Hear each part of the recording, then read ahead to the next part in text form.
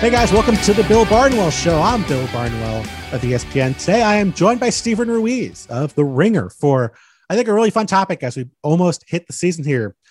We are going team by team throughout the entire NFL and thinking about the craziest thing that could happen that still has a 10% chance of happening in the 2021 season. So outliers, crazy predictions, hot takes, all that stuff is going to happen here on the show.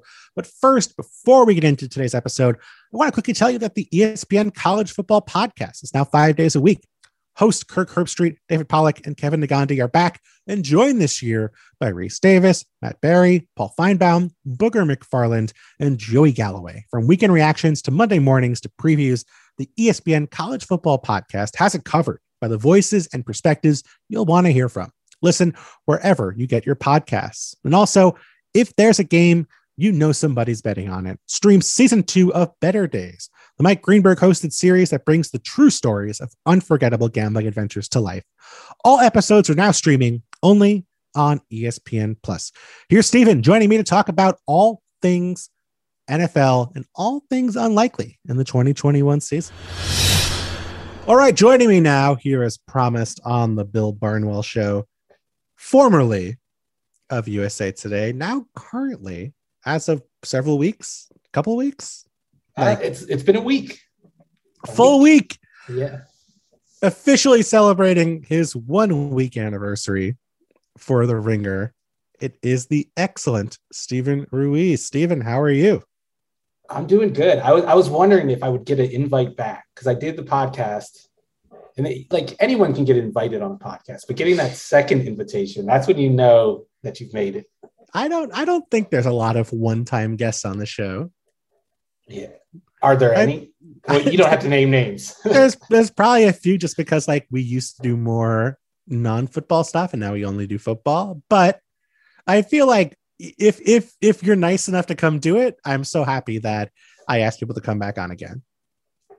Did Nate Scott, my friend Nate Scott, did he get a second podcast? I know he was on it at least once. He was on it. I think he did too.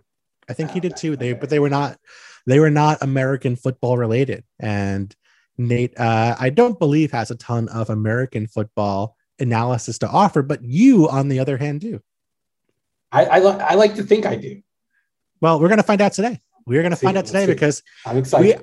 I had a creative, non-traditional topic idea, and as someone who is a creative force, formerly at the USA Today and now at The Ringer, I wanted to have you on to join me in this celebration of unlikely things happening in the 2021 season. So my idea for today was essentially for us to talk about basically something crazy that could happen for each team, but something that's not that crazy.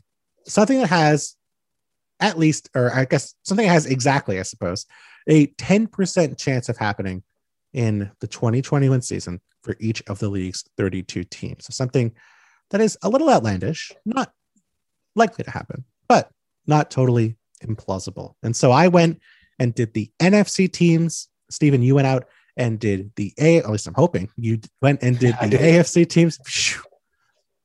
So we're good. We have 32 teams. We're going to go through each of them, one for each team. And since you are the guest, Stephen, we can start with you. Whatever division, whatever AFC team you want to start with. We'll go back and forth. Let's hear your first 10% likelihood outcome. See, I had some other ideas, but they were like 11%, so I had to leave them on the cutting room floor. That's smart. That's smart.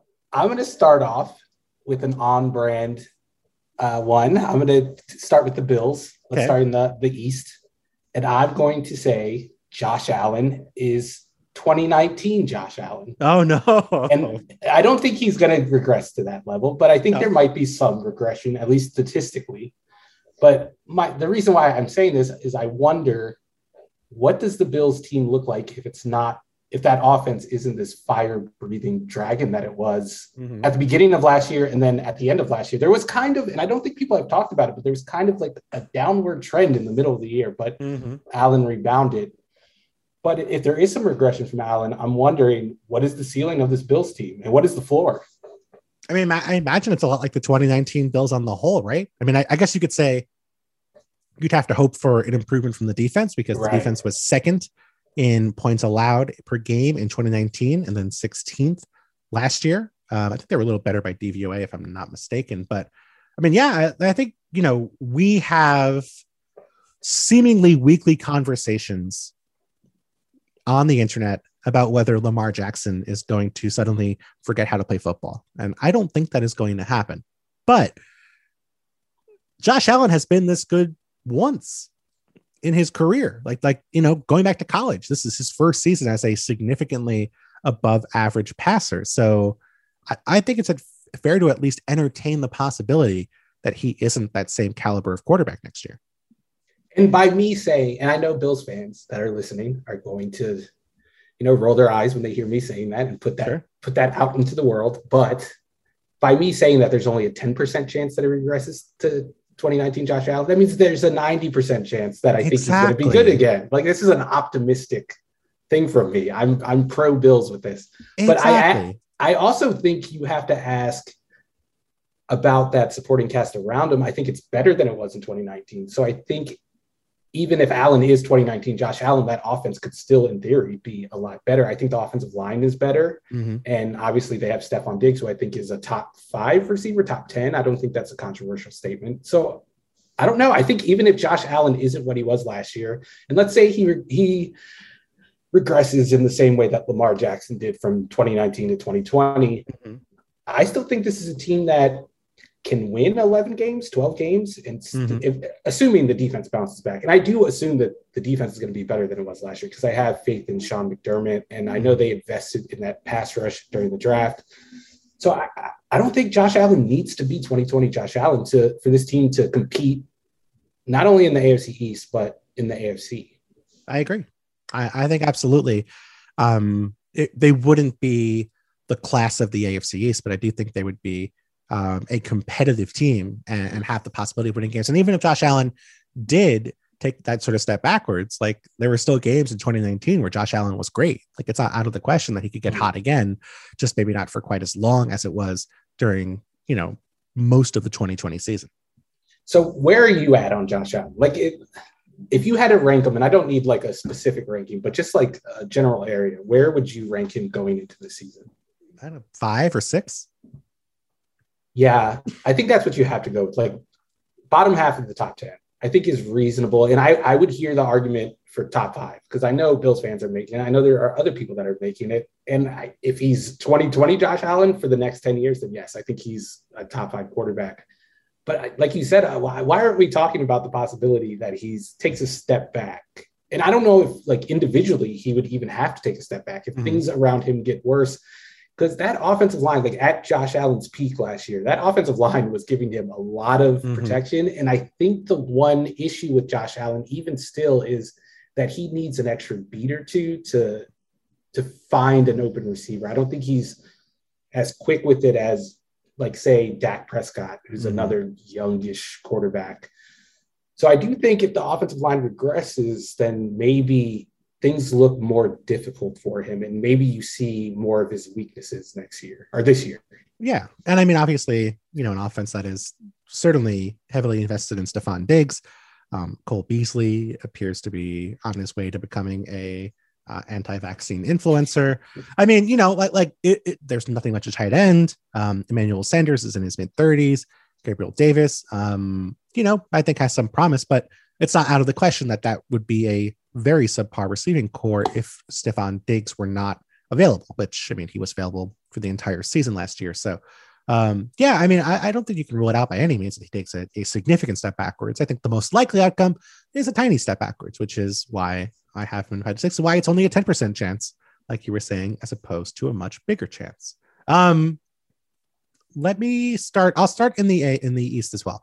I'll go Dallas Cowboys. I said a 10% chance the Cowboys are top 2 in the NFL in points scored. I was afraid to say number 1.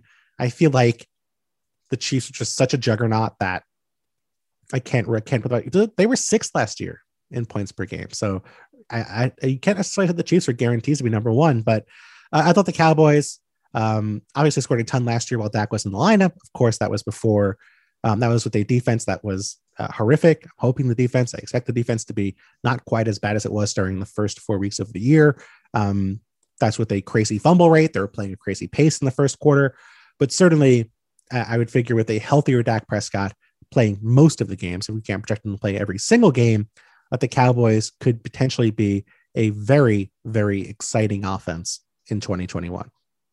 Now, when someone like you, who statistically inclined person, says points scored instead of the second most efficient offense, my ears got to perk up. And I'm wondering, is when you say that, you think that they're going to be a top offense, or do you think they're just going to be in games where they have to score a bunch of points? I think both. I think it's not out of the question that both things are true. I think it's easier for me to project that because their defense is not all that great, they're going to play at a fast pace and they're going to be playing in games that have a lot of possessions. I feel more confident about that. I think they are a team that I would expect to be in the top 5 in DVOA on offense. So if you're having a top 5 team by DVOA and then you do play a fast pace, I think you have a decent shot of finishing pretty high, of course, in points per game. So I'd say it's more than 10% now that I'm thinking about it, but I would say 10% top 2. Yeah. And now I'm wondering, like, if that 10% chance happens, what is the ceiling for this Cowboys team? If they are an elite offense, and I'm assuming the defense is not going to be as bad as it was last year. And I think it was a lot better during the second half anyway, but it has to be better. I'm willing to say that the Cowboys can win a playoff game or two if their offense is as good as it has the potential to be. That can't win in the playoffs. I've heard that's not the case. Yeah, I absolutely buy that. I mean, I think that, they have that sort of ability, and I think it's fair to say that the NFC is not projected to be a particularly tough division, all things being said. So yeah, I mean, I think that makes total sense. Can you give me another AFC option? Yeah, I'll stay in the AFC East. Actually, I'm gonna bounce around. I'm gonna go with the Chiefs. Oh wow, okay. And my thing is Tyreek Hill or Kelsey go down for a significant amount of time. And what I really want to ask is which one of those two would be more devastating? That's a tough question. Can I give the cop-out Bill Belichick answer?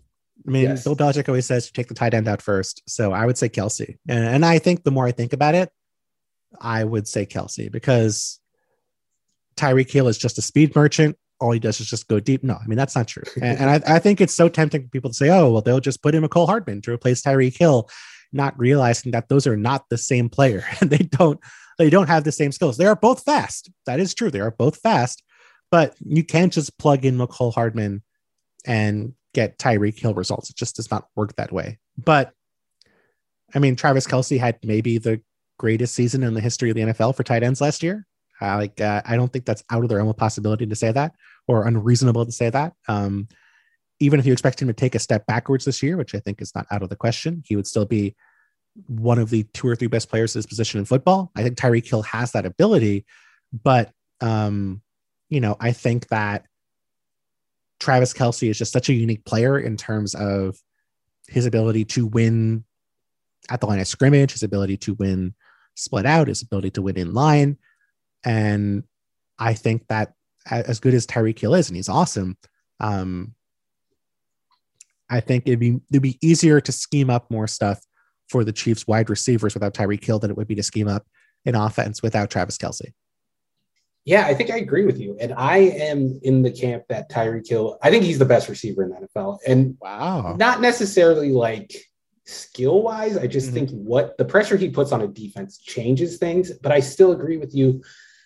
And I like the point you brought up about Hardman, because there are people who I think argue that Tyreek Hill wouldn't be as effective if he was on another team and he didn't have Patrick Mahomes as his quarterback. But I feel like Hardman is the fact that when Hill is out and Hardman replaces him and the offense doesn't look the same and they don't do the same things, I think that's proof that Tyreek Hill is not just a speed merchant. Like he's a very talented receiver. But I would go with Kelsey because they like to line up in those 3-by-1 formations and put Kelsey on his own to one side. And that really makes things tough on a defense. And I think that's like the basis for their whole passing game is they have Kelsey on that one side and like, how are you going to defend him? Mm-hmm. Are you going to put a corner over there? Are you going to put a safety over there? Are you going to give that defender that's guarding him help? Mm-hmm. And then you have Tyreek Hill on the other side, usually at the number 3 spot, the furthest inside slot receiver. And those two things it's just impossible to defend. But I think you could still put Hardman there and still have that threat where the defense has to respect his speed downfield. Now, I don't think he's going to make the same plays if the defense doesn't respect it, but it's still a threat. And if you lose Kelce, I just don't see. I think it becomes easier to defend that offense because you could just double Tyreek Hill. You could put a safety over the top no matter where he is, but you can't do that with Kelce. And I think that's the big difference. And on third down, I don't have the stats in front of me, but if I had to guess, I would think that Kelce is the most targeted receiver on that team on third down. I would agree. I have a similar question or a similar concept for the Seattle Seahawks, where I think there's a 10% chance somebody besides DK Metcalf or Tyler Lockett finish in the top 2 in receiving yardage for the Seahawks, where last year Tyler Lockett had 132 targets. DK Metcalf was at 129. Nobody else had more than 50. Who do you think steps up into that void? I would guess Gerald Everett would be my guess. I mean, Russell Wilson has a track record of taking pretty bad tight ends and making them look better than you would have expected. I don't think Gerald Everett is a bad tight end by any means, but a guy who, I mean, was never like the primary number 1 guy for any extended stretch of time with the Rams.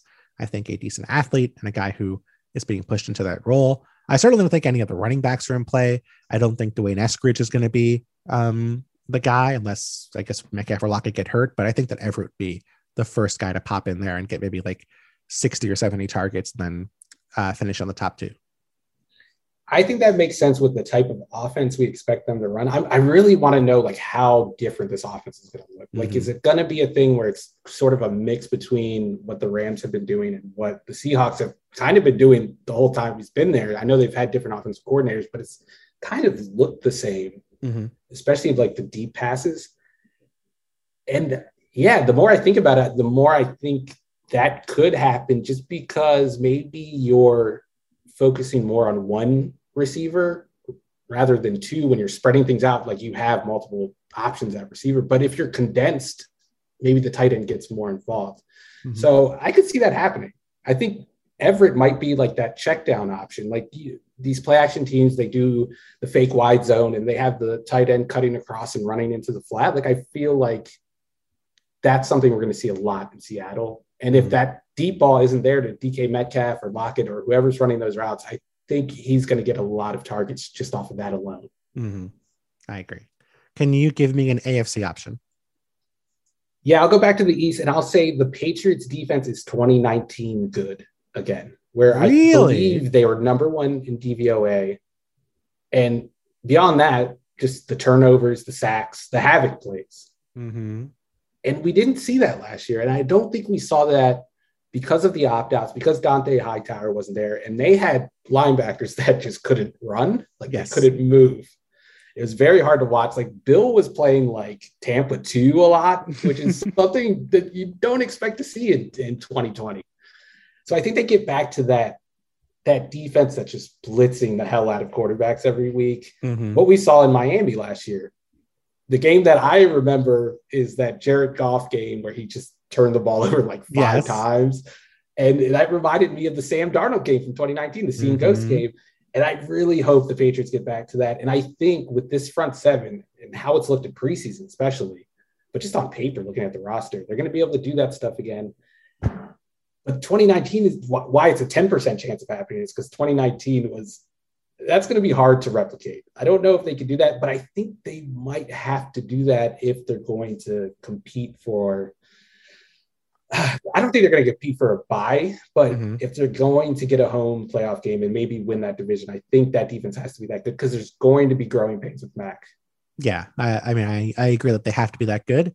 I don't know that I buy this one, Steven. That team in 2019, 4.7% interception rate. So that basically means they turned the average quarterback they faced that year into Jameis Winston. Jameis Winston was at 4.8% that year. So That's tough. I mean, that is hard to pull off. And that was with Stephon Gilmore as a defensive player of the year. And Stephon Gilmore is taking the first 6 weeks of the year off. That's why it's a 10% chance. That's fair. That's fair. I would say lower than 10%, but if you had said top 4 defense, 10%, I would agree. But I don't think I can get them quite into the.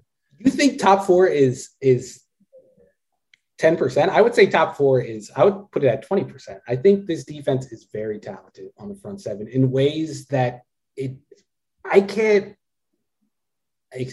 put into words how bad that front seven was. Like, I don't think they've had a front seven that bad since 2017 was the last year I remember that really being an issue. Their defense was bad. It was year. For sure.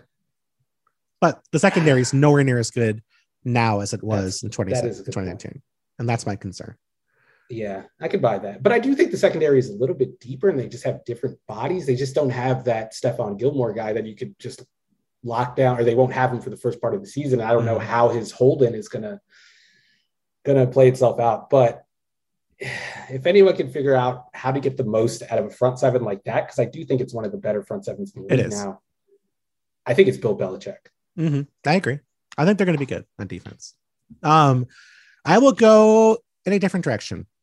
I will say the Carolina Panthers have a 10% chance of finishing with a top 8 defense by DVOA this upcoming season. So last year, just 7 interceptions all season. So interception rate should improve.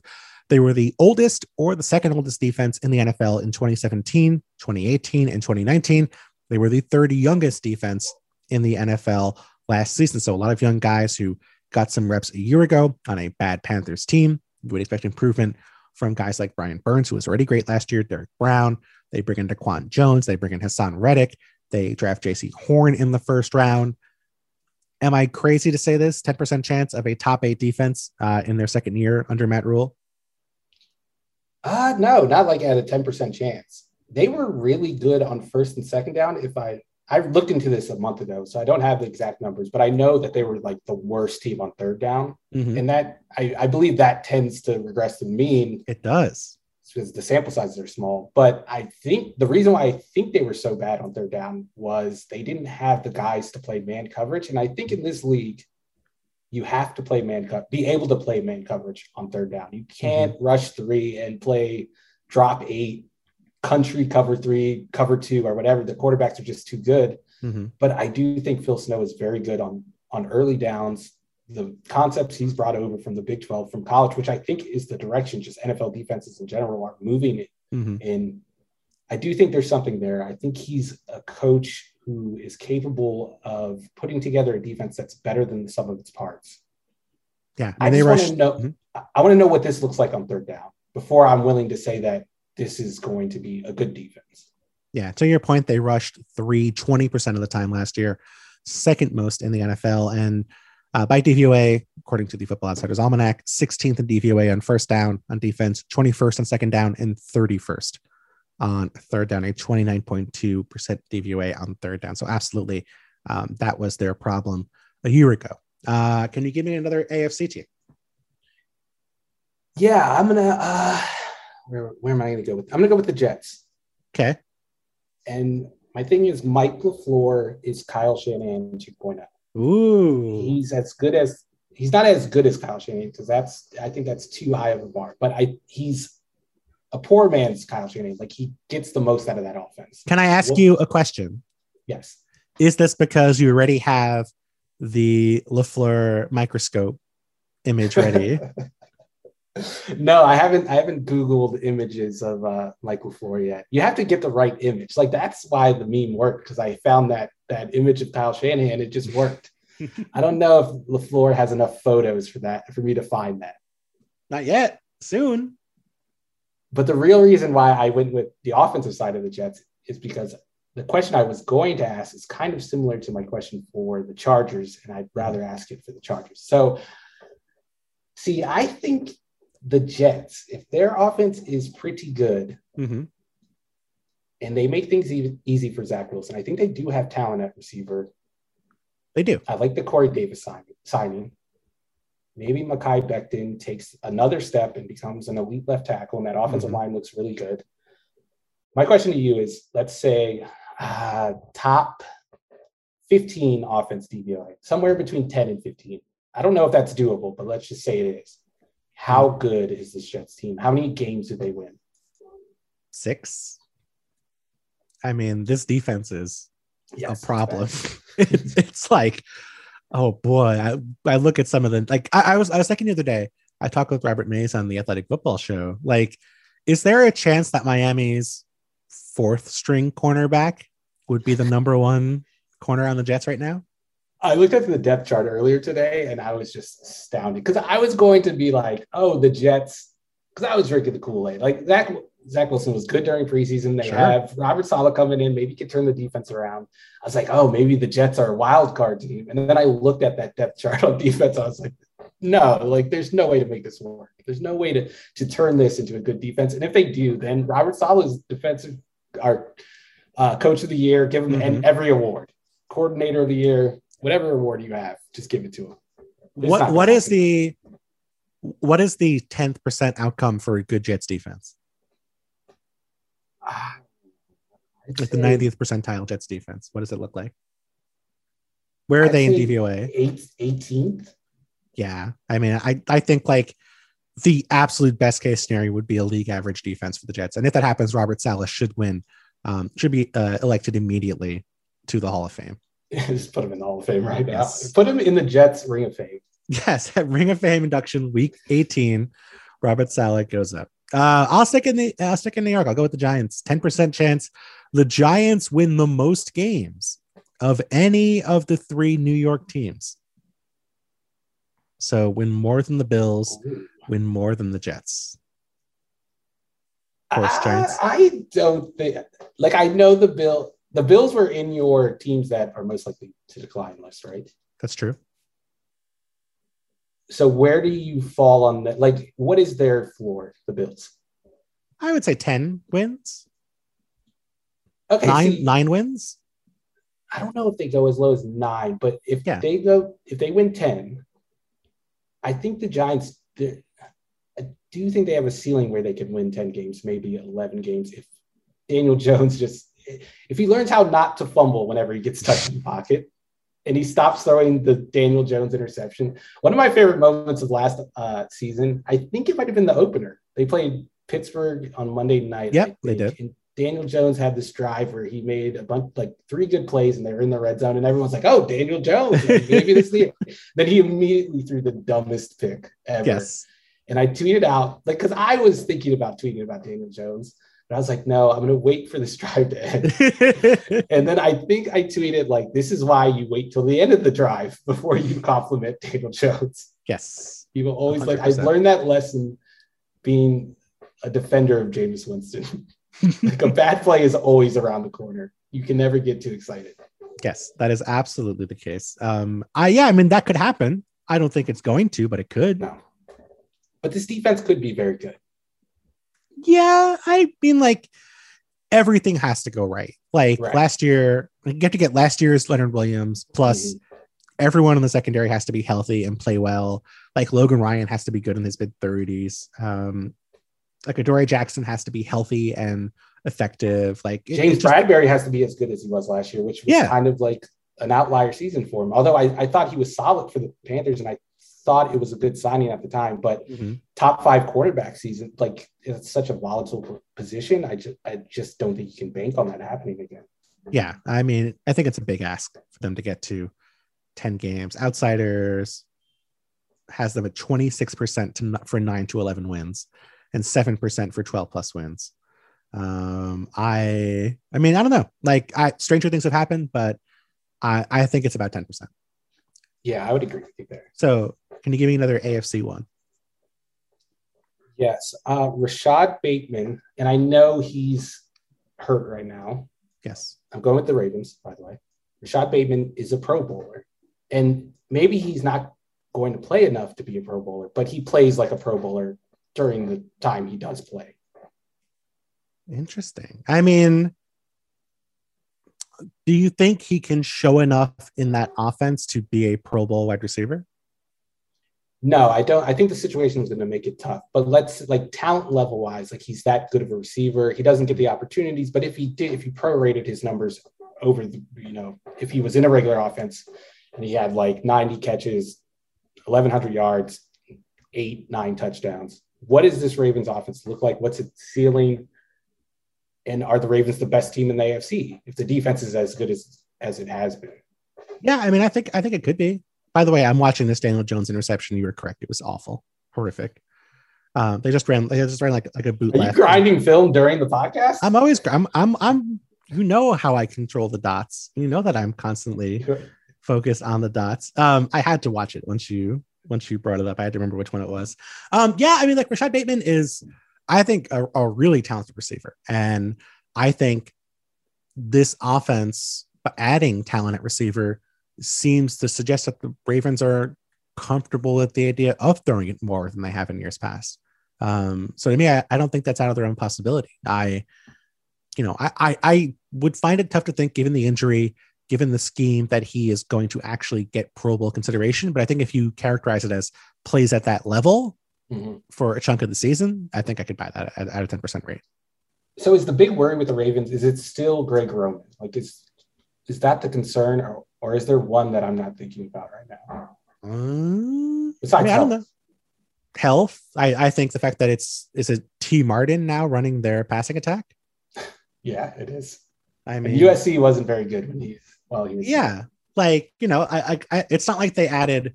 I'm trying to think, great downfield passing coach to replace David Culley. Like the passing game, I think, is still a question mark in terms of the complexity until we actually see it work out. Yeah, I would say that too. I did a pod the other day and I picked Lamar Jackson to win MVP. And that was kind of like just an emotional pick for me. I like Lamar. I want Lamar to succeed. I want to see him win MVP again. What do you think the chances of that happening are? Ooh, like 3%? Oh. 2%? Yeah. 3%? 3%. I think he has the same odds as Matt Stafford to win MVP. Or I think Aaron Rodgers. That's who it is.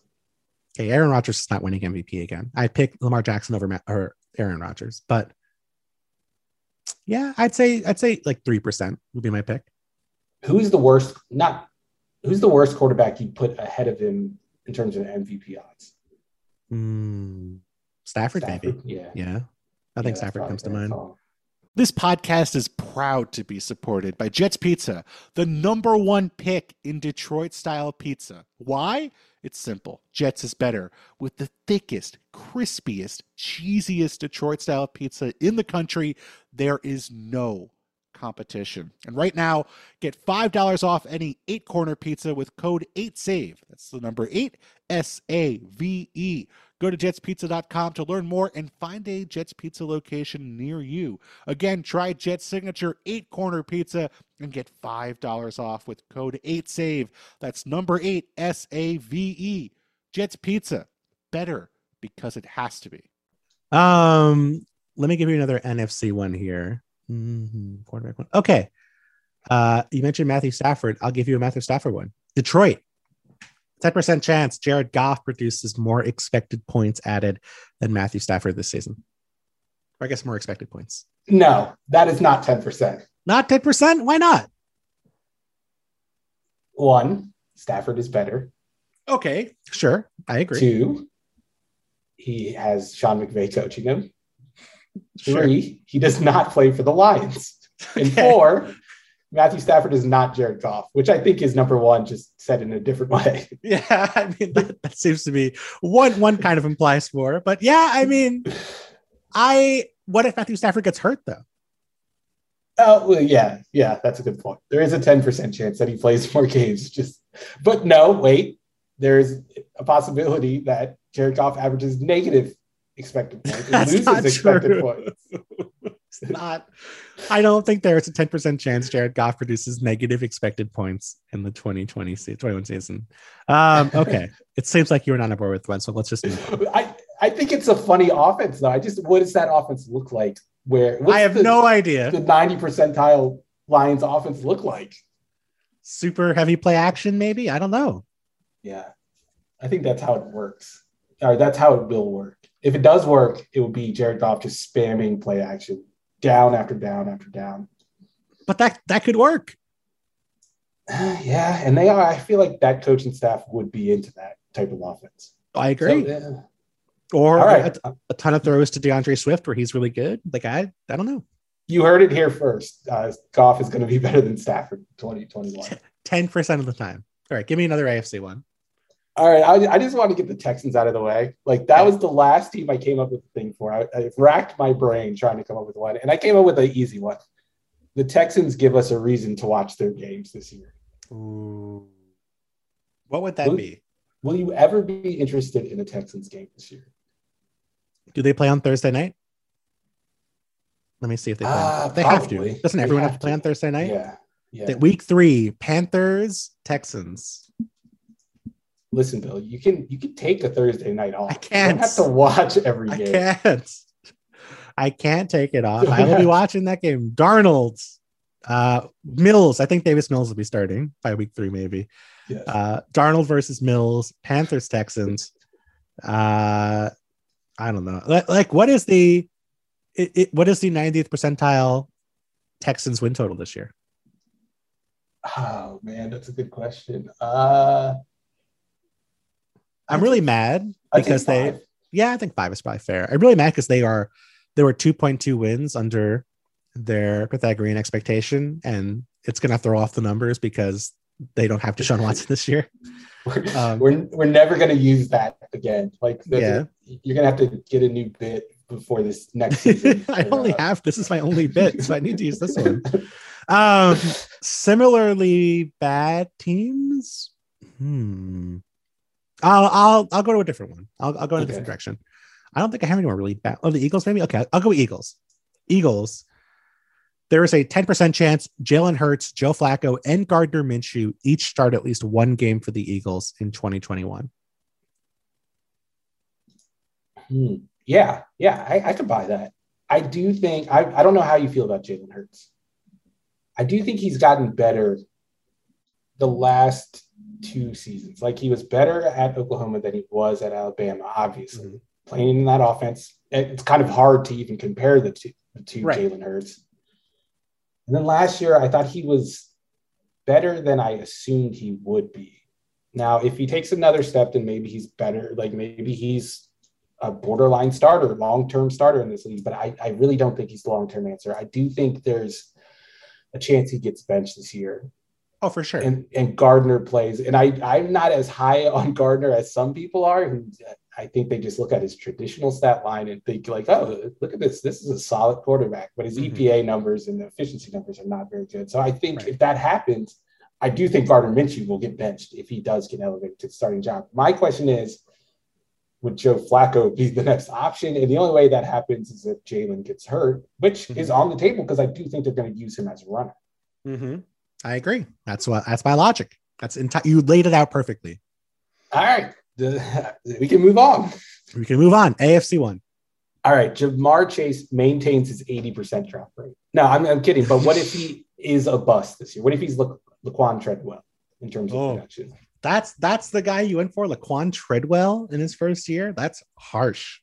I thought it was the worst rookie receiver year I could think of. Laquan Treadwell had, to be clear, 1 catch for 3 targets for 15 yards in his rookie season.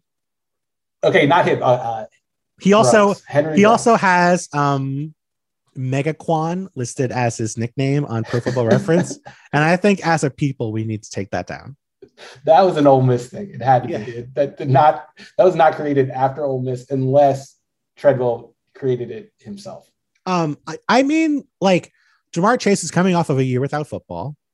He has been inconsistent during training camp. I think it's fair to say. He had, I think, 1 year of crazy production at LSU, but like he's also a top 5 pick and like universally seems to be regarded as like a generational wide receiver prospect. Like I think the chances of him failing are higher than people give him credit for, but the chances of him like totally falling on his face in year 1, I don't know if that's 10%. You think it's higher than 10% or lower? No, I think it's lower than 10%. That he's like a total failure. I wasn't as high on him just because I think the brand of football he played might not translate immediately at the NFL level, because he was like a bully of a receiver, and he's only 6 feet tall. He's not that big. He doesn't have long arms. And I saw like some next gen stats tweet where apparently long arms correlate highly with contested catch rate. Mm-hmm.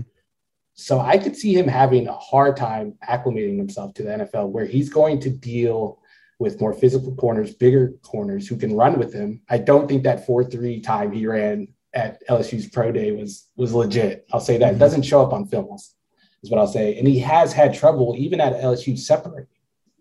Yeah. So I mean, it's totally fair. Yeah, I think it could be a rocky year for him. But the reason why I said that one, what does this offense look like if Jamar Chase isn't that top 5 prospect that people expect him to be? I mean, I think it's what it was last year with Joe Burrow kind of running for his life and tossing up some very highly lofted passes, and T. Higgins and Tyler Boyd get a bunch of volume, and the third receiver in this offense, Chase replacing AJ Green, is just a very low efficiency option. I mean, AJ Green had a 45% catch rate last year and was getting a lot of like those contested throws. Yeah, I wonder if that's enough for the Bengals to move on from Zach Taylor. It might not be. I think they'll just let him ride it out like Marvin Lewis, like a less successful Marvin Lewis. I thought you were going to say Joe Burrow, and I was like, oh no. I'm not taking a shot at Joe Burrow. I've taken enough shots, and it's gotten to a point. I just thought the arm jokes were funny, the arm strength jokes. And now, like, people think that I just hate Joe Burrow and I think he's this bum. But like, he was my QB1 before that draft. I thought he was the best player in the draft. I thought it was a smart pick.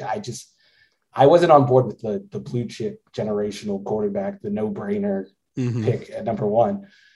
I think his ceiling is probably I'd say Matt Ryan-ish, like those first few spots of the top 10. I don't think he's ever going to be an elite quarterback. I think he'll have elite years, kind of like Matt Ryan did when everything came together in 2016. I think he's capable of that.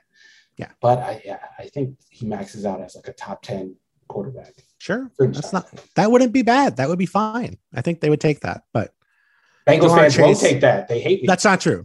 They won't take that right now, but they'll take it in the big picture, I think. You mentioned AJ Green, so maybe I mentioned AJ Green, but I'm going to mention him again. Cardinals, 10% chance AJ Green is not total absolute dust as a receiver. AJ Green, I brought up those contested plays last year. 13 targets last year for AJ Green with a expected completion percentage per the NFL's next gen stats of below 20%. That's 4 more than anybody else in football across, I think, 105 total targets. Now, AJ Green, you might argue those expected, those sub 20 expected percentage because he was not getting open.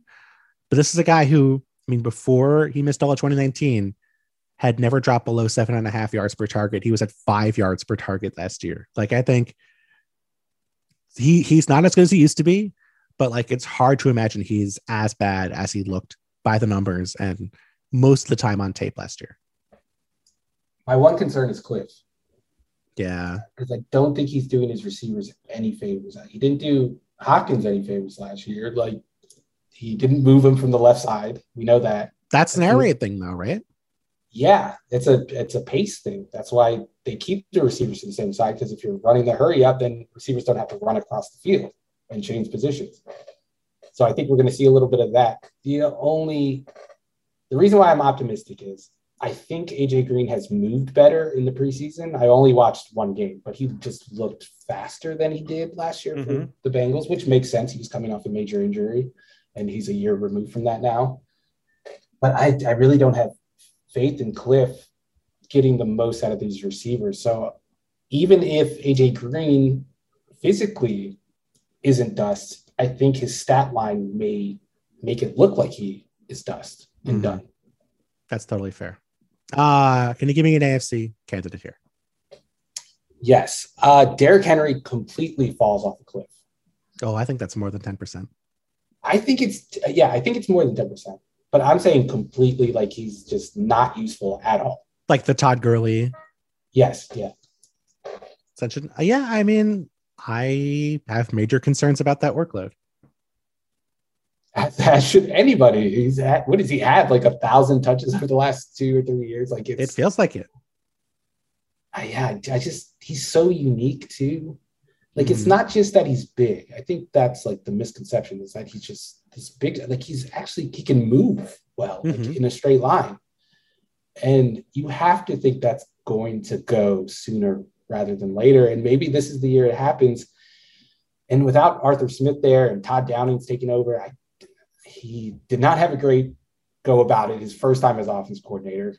And he was kind of like the antithesis of Arthur Smith. They didn't run a lot of play action. They ran very little of it when he was in Oakland. I just wonder how this offense looks, even with Julio Jones being added to A.J. Brown. And I think Ryan Tannehill is a good quarterback, probably a top 10 quarterback. I don't think he's as good as like the numbers say, but I think he's a competent quarterback. I just wonder what this offense looks like. And if the offense isn't as good as it's been, I have no faith in that defense. Yeah. Even with the additions. I know Titans fans think they're like way better, but I don't know. I don't see it. I think they'll be a little better, but it's like, they had 0 pass rush last year, so it would be hard to be worse, but they also turned over their entire secondary in the process of trying to fix the pass rush. And that's not necessarily, like, I know the secondary wasn't good, but that's not necessarily a good thing, especially when you're banking on a rookie who didn't play last year and has had some concerning injury issues. Right. No, I mean, there's major questions. Even in a good scenario for the offense, the defense is still, it's hard to imagine that they're going to be a good defense. Do you think they are the clear favorites to win that division? No. Or do you think there's a chance? I mean, I said the Jaguars are going to win the division in March. See, I kind of like that pick. I'm a little concerned with what we've seen from Urban. Urban Meyer's been great so far. What are you talking about? No controversy whatsoever. Yeah, but I still kind of have faith in him as like a coach. And maybe it's one of these things where, like, for the first year, it really works. But then in the second year, maybe they get tired of Urban Meyer's shtick because it's going to be an adjustment period for him because he's going from being the czar of the football team, like he's in control of everything. Nothing he says is wrong at Ohio State, at Florida, where he's been.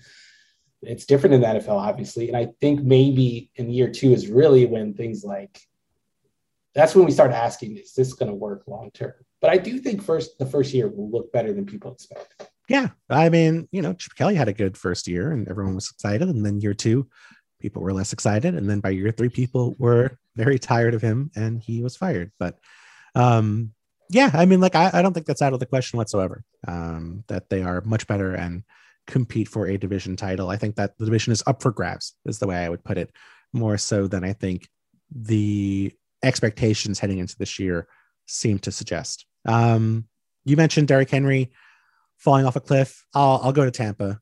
I'll go Tom Brady falling off a cliff. 10% chance Tom Brady is dust and gets benched for either Blaine Gabbert or Kyle Trask, a la Peyton Manning getting benched for Brock Osweiler during the Broncos Super Bowl season. You know what's so weird? Like I'm about to say this about is he 45?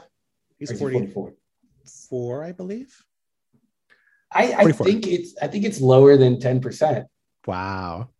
I really do. And I think that's fair. Yeah. Like getting benched for Blaine Gabbert is that's the part where I'm like, no, that's not happening. But if I had told you before, after the 2014 season, when Peyton Manning threw 39 touchdowns against 15 picks, averaged 7.7 net yards per attempt, if I told you he was about to get benched for Brock Osweiler, you would think I was crazy. And if I told you that they were going to win a Super Bowl anyway, you would tell me I was even crazier. And that is exactly what happened.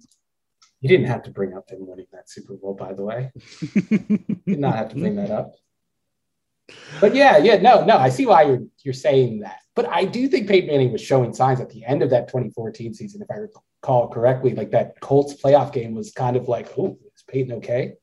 Yeah, he was bad in the playoff game, but even good Peyton was bad in the playoff game sometimes too. That's a good point. But Tom Brady has looked very good in preseason, like the throws downfield. But it has to end sometime, doesn't it? It has to end sometime. I mean, it ended for Drew Brees last year. He wasn't as bad as Peyton was in his final year. Maybe he was still like pretty solid, but I mean, clearly that was not as effective as he'd been in years past. I will say this. I don't think Brady has to fall off a cliff for that offense to look bad just because of that scheme and what it puts on its quarterback and what it requires of its quarterback. Like Brady, there were times last year when Brady looked a little washed until they exploded in the second half. Yeah. So maybe it is 10%. I don't know. We will certainly see. Give me another AFC one. All right. So I'll stick with the Jaguars since we started talking about them. The Ravens inspired scheme gives them a top 16 DVOA defense. I mean, they did add Shaq Griffin this year. I think he's a good fit for that defense. I did too. I think he's a good man coverage corner. He didn't get to play that. And I think that's the big reason why he left Seattle. Mm-hmm. I mean, they have a bunch of first round picks. They have talent there. I don't know if all the first round picks are good. Like K'Lavon Chaisson was bad last year. It wasn't an impactful player last year. They were supposedly talking about trading CJ Henderson this year. I don't know if that was actually ever going to happen, but it doesn't seem like they're super thrilled with CJ Henderson after his first season. Like, I don't know. I mean, like I think they're going to be better than people expect. So I'm inclined to think yes, but I'm more confident in the offense than I am in the defense. So what do you think the offensive ceiling is? 12, 10. I'll say 10th in DVOA. I think I could see that. Like, and what facet of the offense do you think is carrying that? You think it's the passing game, or do you think this run game is better? No, I think the passing game. I think that you have an effective quarterback as a rookie. He has a solid, not great, but I think solid offensive line, very good center. Decent at tackle, not great, but decent. Certainly better than like we've seen from most other rookie quarterbacks. And I think a pretty talented group of wide receivers. Like, I'm optimistic about Visca in his second season. I think that Marvin Jones is a above average number 3. I don't know if they have a true number 1 at wide receiver, but I think that this could be a pretty solid passing attack. Yeah, I think people have like forgotten how good Trevor Lawrence is, which is kind of weird to say about a prospect that has been as hyped as he was. It's rare where a guy comes in like that and kind of gets overshadowed almost immediately. Like, people want to talk about Zach Wilson. They want to talk about Mac Jones, Trey Lance, even, and Justin Fields. But I still think Trevor is going to have the best rookie season of the QBs, despite the situation, which I think we both agree. I don't think it's as bad as people we're making it out to be after 2 preseason games. Yeah. And we're also and we're also judging those receivers based on 8 games with Gardner Minshew and eight games with the combination of Mike Glennon and Jake Luton. So like, those receivers could look a lot better with an actual quarterback under center this year. Yes. Did you watch any of the Jake Luton games last year? I don't think I watched Jake Luton snap last year because he came in like he was in late in the year. He was in midseason, excuse me. They played the Packers, I think. With him. Yeah, he had the Packers game where they were competitive and they were playing into the fourth quarter. Not because of Jake Luton, in spite of Jake Luton. I don't want to get too mean, but I'm just going to say he was the worst quarterback I've seen play in the last 3 years. Worse than Nathan Peterman? Okay. Wait, has Peterman played in the last 3 years? I guess he has. The Peterman played in 2018. He started for the Bills that year. Are you counting 2018 as the last 3 years? Yeah. Yeah, I mean, he started for the Bills. He had that game.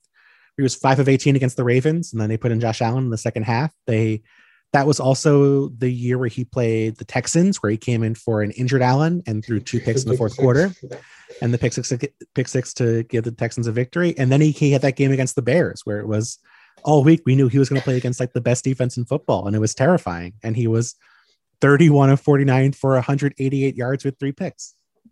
Oh man, 49 attempts against that Bears defense. The Bills should have been fined for that. Should have been fined. Not even by the league, by the government. That should be illegal, says Stephen Ruiz. Play Nathan Peterman against a top 3 defense. And make him throw 50 passes. Is there a 10% chance we see Nathan Peterman throw a pass this year? Yes. He did. He did throw 5 passes last year for the Raiders. How did that happen? Because what was Mariota doing? They lost 43-6 to the Falcons, and maybe Mariota wasn't active. I don't know. They just bypassed Mariota and said, "No, Peterman, you got there." I really think that Gruden wants to make Peterman like look good for one game, because if he does that, then everyone's gonna be like, "Oh my God, John Gruden is really a quarterback whisperer." But although I think that train has left the station, like that reputation he might have had back in the day it's never coming back. But he probably doesn't think that. I mean, the offense is fine. I don't think the offense is the problem with the Raiders. No. I think John Gruden's scheme is like one of the better ones in the league. I would put him top 10. It's just everything else is not great. Yeah, that's fair. Marcus Mariota for that Falcons game, he was not active. So it was Big Nate as the number 2. Okay, so is it my turn? Yes. Okay, I'll go with the Rams. I'll go with an offensive genius in Sean McVay. I give a 10% chance the offensive line utterly collapses and is unplayably bad. That's with Andrew Whitworth, who turns 40 years old this year at left tackle. Aaron Cromer, their coach, is gone. The interior of the line, I mean, they've been fine, but they're trying to get by. Rob Havenstein was really bad in 2019. He was better last year, but he was still not the guy he was before 2019 last year. I mean, like I've said this is the weak link of this team for a while. I don't think it is going to sink them, but I think there is a chance that it could just be total garbage, and that could sink the Rams on offense this year.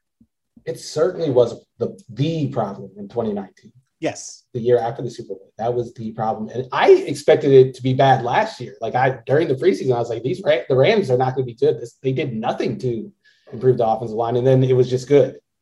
I don't know how it got better, but it was just better last year. So I think it might be higher than 10%. Yeah, that's not out of the question. I think losing Cromer hurt. Yes. I think he had done a good job with some of the guys that developed there. Do you want to give me another AFC one here as we wrap up a little bit? Yeah, I'm going to say Brandon Staley turns the Chargers into top 10, top 5. Which one do you think is closer to 10% chance? Top 7, I would say. All right, 10%. We'll split the difference. Top 7 defense in year 1. He's the favorite for coach of the year. Yes. Do you agree with that? I think he's the Vegas favorite for coach of the year. Yeah, I picked him. I did an awards thing and I picked him because I expect the Chargers to make the playoffs, which just don't do that. I don't know why. I do it every year. Everyone does it. Have fun. Have fun watching the team each week. But I really like Brandon Staley, and I've written about him extensively, as like everybody has who writes about football. I see. It's a fine line between, yes, he was the product of Jalen Ramsey and Aaron Donald being the 2 best defensive players in football, in my opinion, and having them. But what I think everyone loved about Brandon Staley was the early down stuff, right? Like the light boxes on first down and second down, not caring about the run, like caring about the pass. And on first and second down, like he wasn't really taking advantage of what Aaron Donald and Jalen Ramsey do best. He wasn't like putting Jalen Ramsey on an island against the best receiver. He was playing like quarters. He was playing a deep quarter, which is not how you get the most out of Jalen Ramsey, I feel like.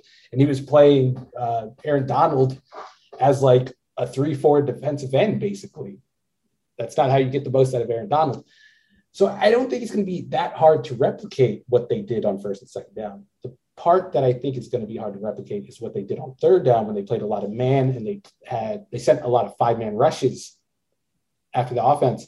And that's going to be harder to do. That's why I think this is more of a 10% chance rather than, a 50% chance. I do think the defense is going to be top half of the league, though. Yeah. I mean, I think that makes sense. I will go with an NFC one here. You mentioned Brandon Staley. We just did the Rams. I will search around. I don't know anything close to Brandon Staley, so I have to go with a totally different topic. Here's a fun one. Let's go to the Minnesota Vikings. Kirk Cousins has a 10% chance that he is this year's Carson Wentz, and he is traded at great cost to the Vikings in terms of dead cap after the season. Yeah, I could see that. Because a team that reportedly wanted to trade up for Justin Fields.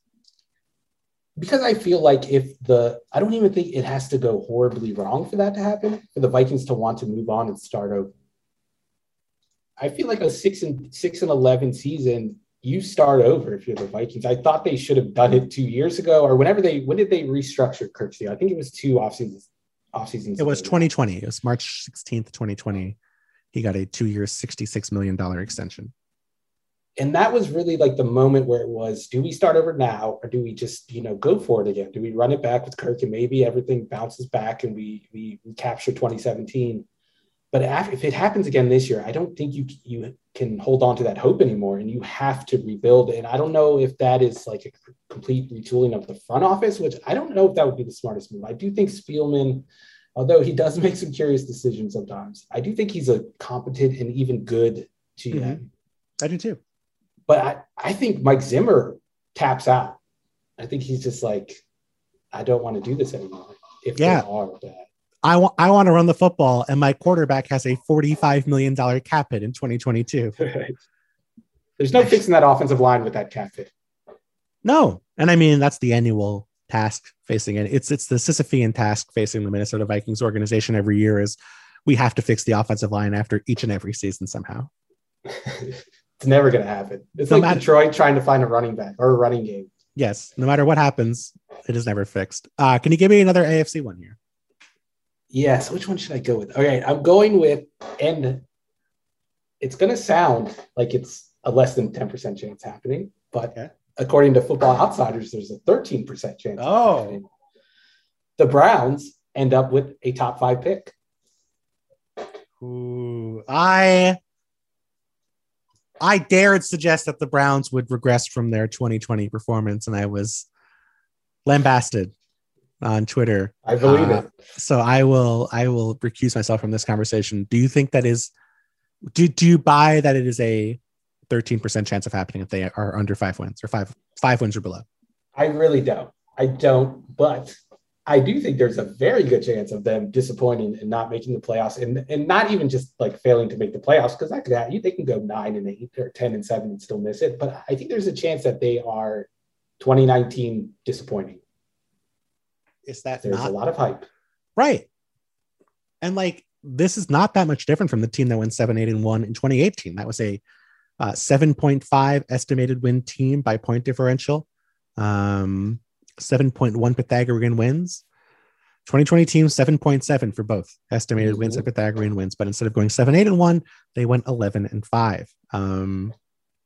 I like what they did this offseason in terms of the talent they had. I think they hit their holes well, but like the idea that you can just take pieces from the Rams defense and plug them in, and they're going to be like the same players that are at the Rams, you can ask the Raiders about that. Like that is not, like it could work great, but that is not a guarantee of suddenly fixing your problems. And we know how healthy the offensive line was last year and how good Baker looked when the line was protecting him. And you saw in 2019 how bad Baker can look when he does not trust his offensive line. Yeah, I think that's one of the concerns. And I think people are kind of like giving the Browns a pass because of those weird, like windy games they played in the middle of the year, which kind of like threw things off. But I don't know. Like, I know they blew some teams out, but even at their best, I never thought this was a team that could beat the Chiefs or the Bills or even the Ravens, even though I know they played that close game. It just seems like they're cut below. And how often does a team have an offseason where everyone says, oh, I liked what they did. They had a great offseason. How often does that actually, come true when the games are played? I think it's hard to fill holes during an offseason because teams are trying to fix what went wrong last year, but not necessarily anticipating what's going to go wrong this year. Now, I do think the Browns front office is one that might do that, but it's still hard to do that in one offseason. Yeah, I agree. We'll see. Certainly, I'm sure I will hear about it if the Browns do in fact exceed my expectations. I'll go in a different direction. I'm going to go Washington football team here. I think there's a 10% chance of this happening. Football Outsiders has it at 11%. I think the Washington football team has a 10% chance of winning 12 or more games this upcoming season. Oh, that's definitely going to happen. Definitely going to happen. And here's why. Why? I'm putting my Stan hat on right now because Cam Newton's going to end up there, and he's going to I don't think Cam's going to end up there. But I think if Cam was there, based on what he looked like during this preseason, there's a chance of that happening. But I just can't buy into the. I know Fitzpatrick has improved, and he's become like one of the more efficient quarterbacks in the league, like top half of the league, not top 5, obviously. But I just don't have faith in Jack Del Rio. And I know that defense was good, and it's like so good that it probably is too good to fail. It was 3rd in DVOA. But I feel like it has to be 1st in DVOA in order for them to win 12 games. And while I think they have the talent to do it, I don't trust Jack Del Rio in 2021 to get the most out of that talent. I mean, I don't blame you, but they were good last year, and they were really bad at quarterback. They had the worst passing DVOA in football. So to me, I think your argument is just, hey, the defense takes a little step backwards, but the offense takes a big leap forward with a possibly good quarterback, let alone, I think if they had a competent quarterback, they would expect to be a 9-1 football team. But I mean, do you know what this is? This is me not wanting to live through a season when Ryan Fitzpatrick is like the talk of the league. Because we went through that when he played for the Bucs and he like had those great games. And I just can't deal with that. Like I like Ryan Fitzpatrick. I think he's like an interesting character. I think he's an entertaining quarterback, but like there's been enough Ryan Fitzpatrick. You're not ready. It's run its course. You're not ready for Ryan Fitzpatrick MVP?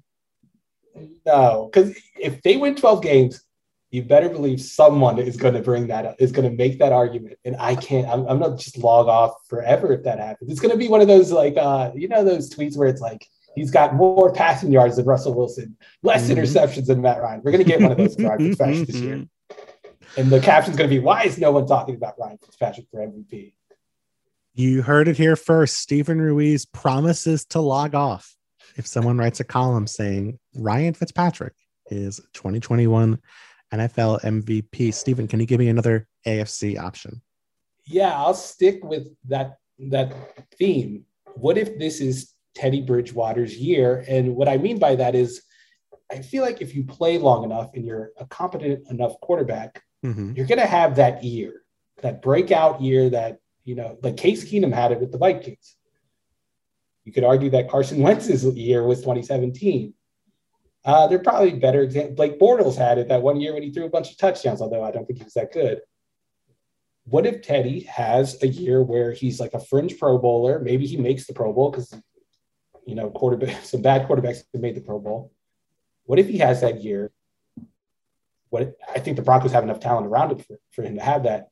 One, how good are the Broncos? Two, what do the Broncos do about it? Do they sign him? Do they fall for it and give him a deal? Do they fall for it? You don't believe that Teddy Bridgewater could genuinely have a really good season and keep it up the following year? No. I'm sorry. Look, I love Teddy. I'm in Teddy's corner. I want that to happen. I want to be wrong. But there's clearly a ceiling on what Teddy Bridgewater can be. Sure, that's fair. Do I think they would fall for it? Yes, I think they would fall for it. I think from what we know about teams outside of Case Keenum's season with the Vikings, I don't think they typically move on. And the Vikings had the opportunity to go out and sign Kirk Cousins. I think if they hadn't signed Kirk Cousins, they probably would have signed Case Keenum. Do I think that the Broncos would do it? I think they'd be a 12-win team. Like, I think the defense should be better. I think they're going to turn around their turnover ratio. I think they have a ton of talent on defense, and quarterback is their clear weakness. I mean, quarterback and I think right tackle are their weak spots right now on offense. So what was your take on the Locke Bridgewater debate? In terms of the actual play, or in terms of the theory behind what should have happened, or what the Broncos what should have happened? I think they probably should start Teddy. I mean, I think their best path to being a competitive team is fixing their turnover ratio. And I think Teddy is more likely to deliver a above average season in terms of avoiding takeaways than Drew Lock. I think that the best thing for the Broncos heading into the season, if they could have chosen for one of these two guys to be good, pretty clearly was for Drew Lock to be good, given that he's signed for longer, he's younger, he has more upside. But I also think that to be honest with you, even though they picked Teddy, I sort of think that there's a decent chance we see them both during the 2021 season. I would be surprised if they both started at least 5 games. Like, how dare you? You questioned me for saying that Teddy Bridgewater couldn't put together 2 good. You're saying he's going to get benched at some point. Yeah, I didn't say they were smart. I just said that they're going to do it. So I think stuff like that, where like I think they might go back and forth. And I think in the long run, you're hoping that you're winning games without having to have your quarterback be great. But if Teddy's great, all the better. I agree with that. Let's go to a similarly unlikely possibility, 10% chance in San Francisco that Jimmy Garoppolo starts 16 or more games this upcoming season, that the Chiefs or the Niners actually do the Alex Smith, Patrick Mahomes philosophy, and Jimmy Garoppolo is healthy enough to pull it off. See, I do think that's a 10% thing, but my heart is telling me that there's no chance it happens. And I think everyone is rooting for Trey Lance to play at some point, right? Like, because it's more fun, not necessarily because he's going to be a better quarterback in year one, but I want to see what Kyle Shanahan will do with that type of talent. We already saw a sneak peek in the preseason. Mm-hmm. I just don't think he's going to be able to resist the temptation if Trey Lance gets anywhere close to up to speed and able to start an NFL game. And I'm not so sure he's at that point right now, but I think it's possible by November, December, he will be. Mm-hmm. I agree.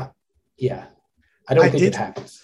I did leave one game. I said 16 plus. So Jimmy Garoppolo doesn't have to start one game. Trey Lance could start one game this season and follow the Mahomes path. But I don't want this to happen. I want to see Trey Lance, but we'll see.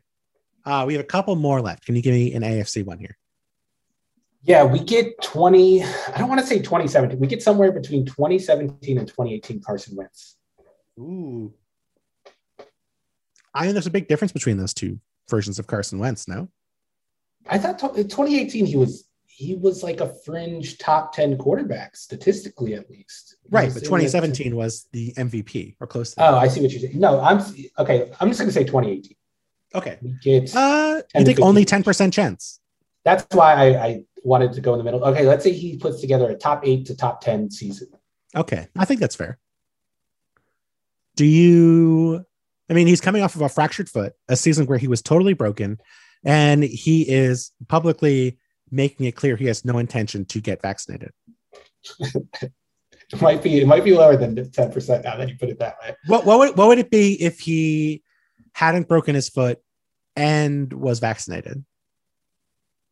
I'd say like 25%.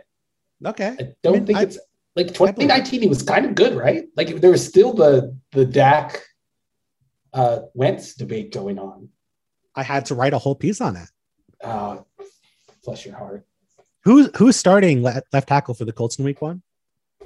I don't even know. Is it going to be Eric Fisher? I hope not. He's on the COVID list. And I don't think he's ready. I think that's the one thing. Like you think about the Colts and you think, oh, strong offensive line. But I don't know if the offensive line is going to be strong this year. I don't think that's a given. And I don't know if the offensive line was as good as we expected it to be last year. Mm-hmm.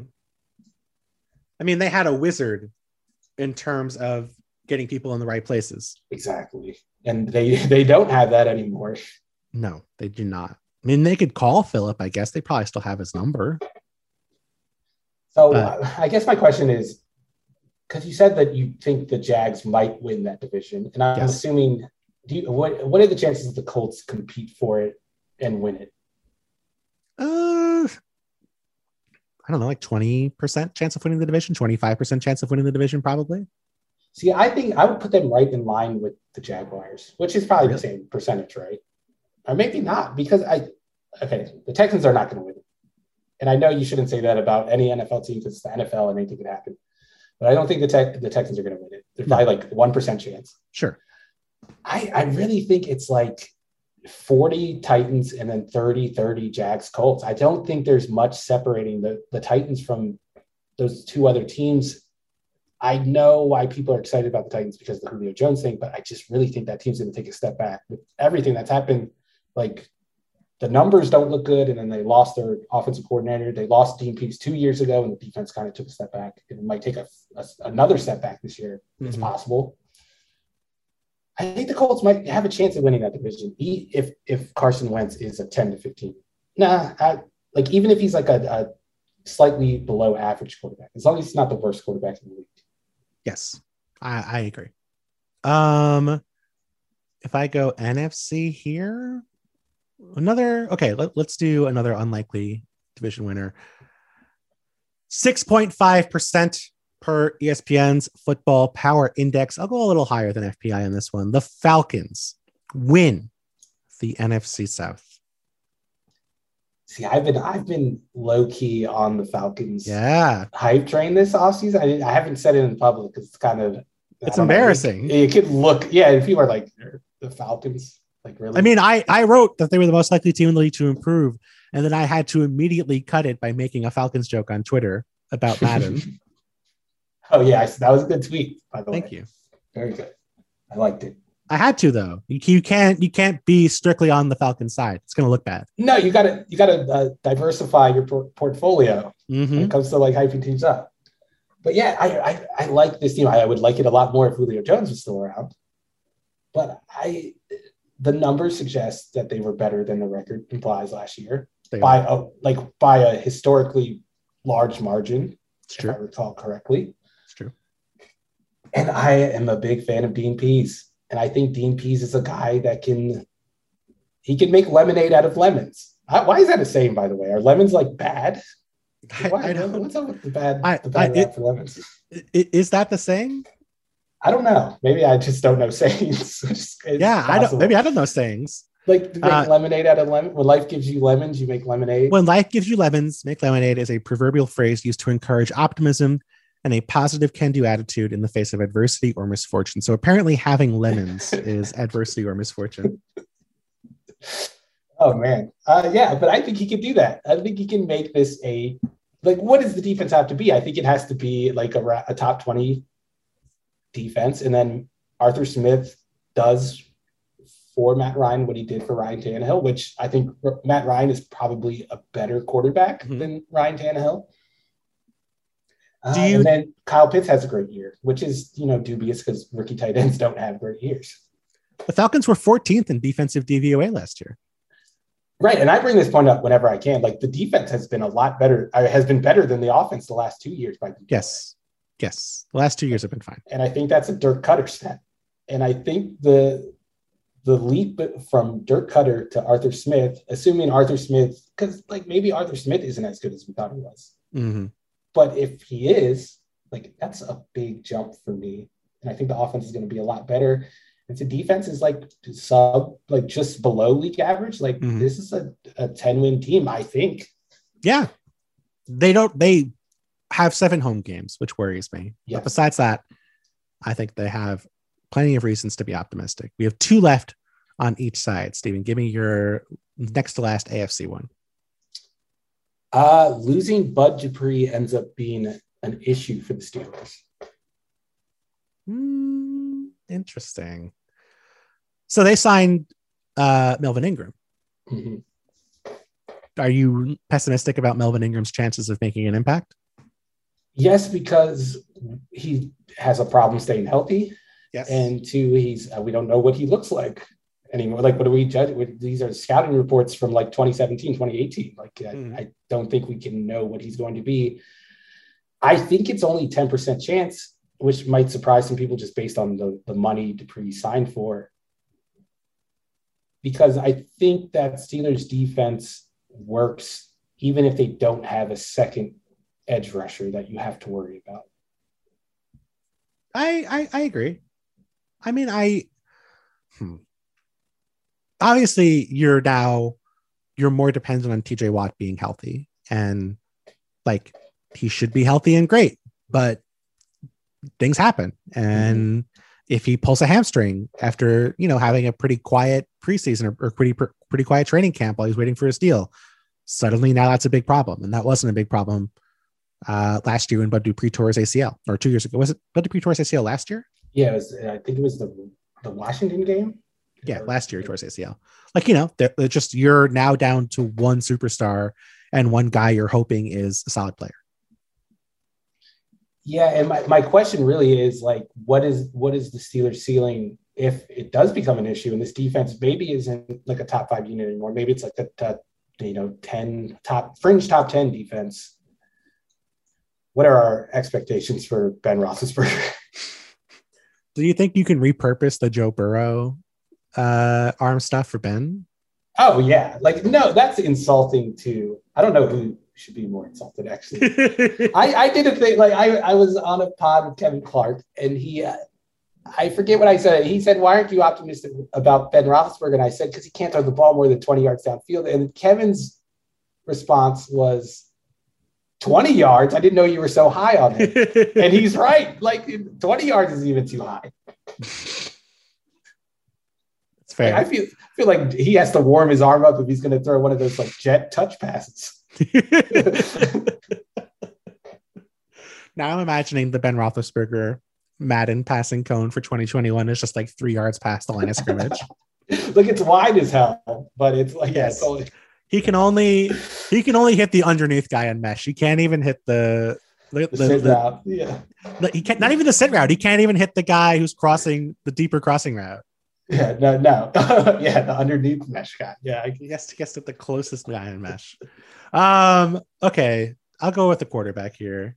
Last quarterback one for me. Green Bay, Jordan Love, 10% chance, finishes with more passing yards than Aaron Rodgers this season. Oh man, what? Yeah.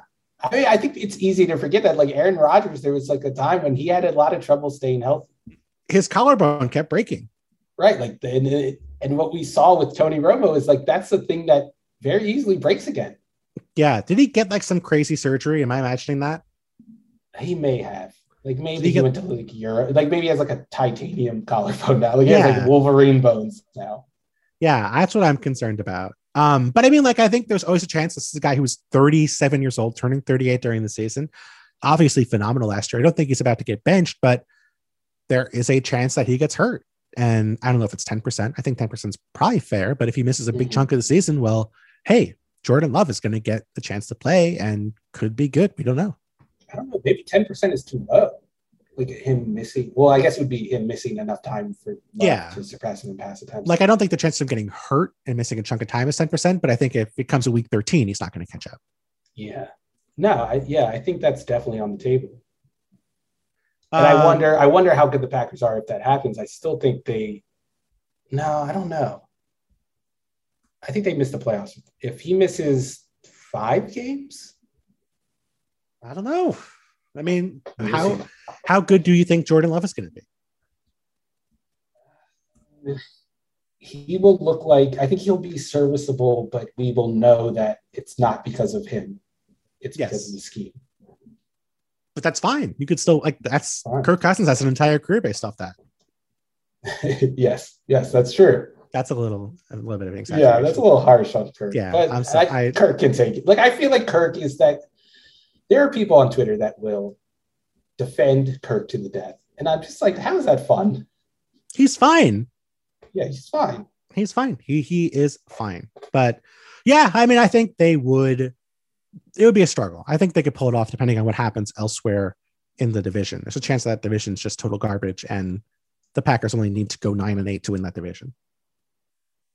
Yeah, I'd agree with that. What's your last one? I actually have 2 left over. I don't know how that happened. You messed up somewhere.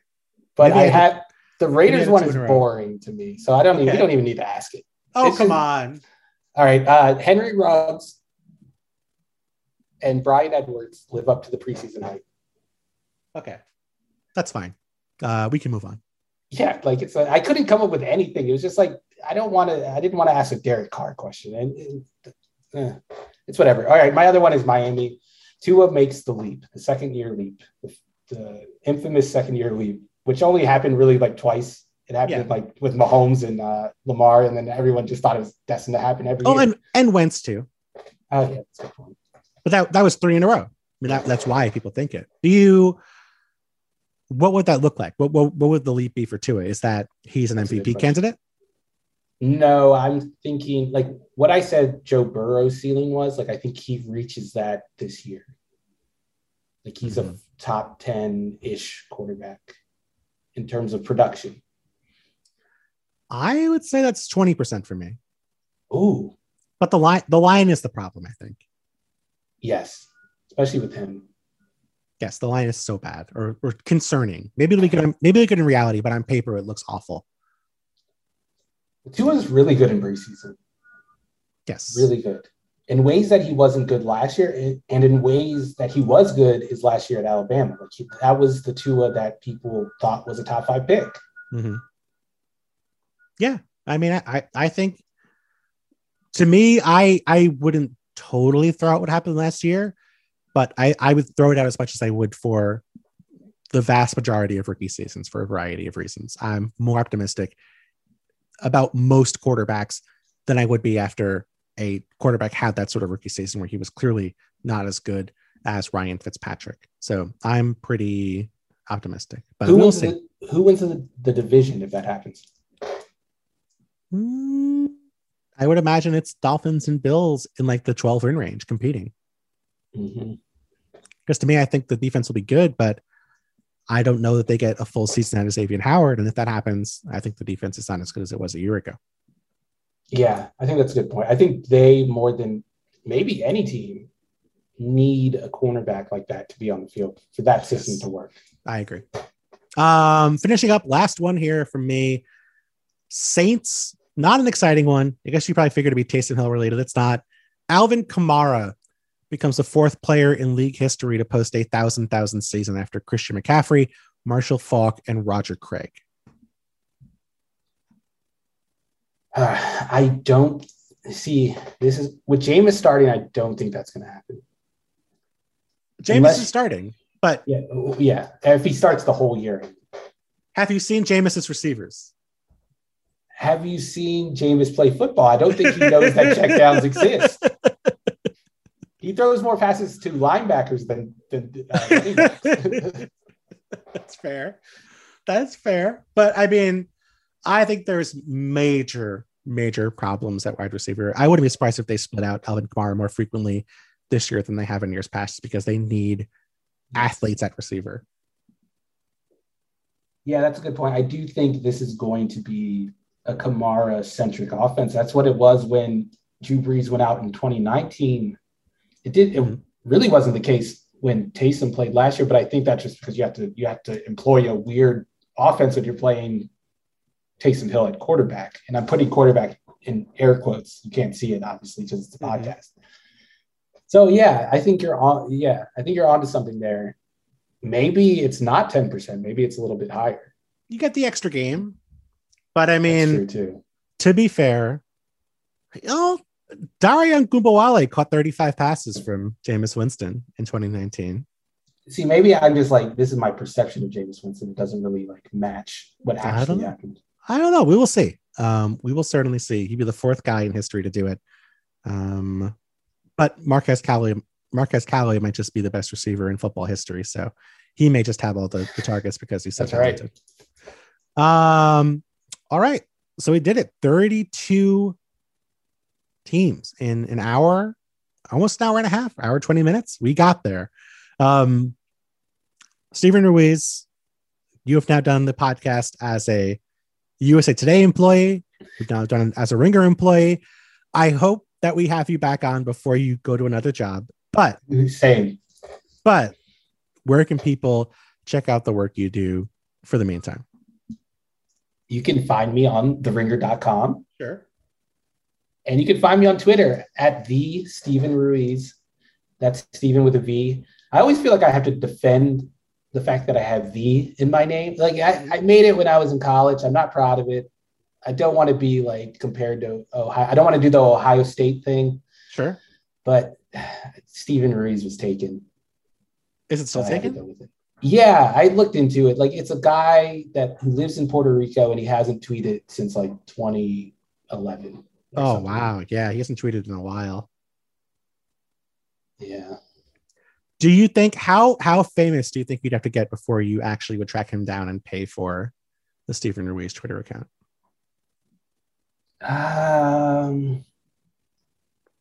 I don't think I would ever get to that level of fame and still be on Twitter. I would log off because then if I'm famous, I feel like I would have money and I wouldn't have to, think about tweeting. I'm probably addicted to it at this point. Aren't we again, you also heard it for only poor people are tweeting. Says the Ringer's Stephen Ruiz. Look, if you want to get me off Twitter, and I know there are people that probably do, just give me a bunch of money. Pay Stephen Ruiz a lot of money and he will log off. That is the Stephen Ruiz promise.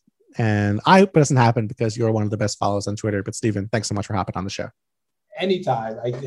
I'm looking forward to the third time. Do I get like a jacket? You don't get a jacket because I'm on Twitter, which means that I'm a poor person. Oh, that's true. That's true. I'll buy you a jacket. Yes.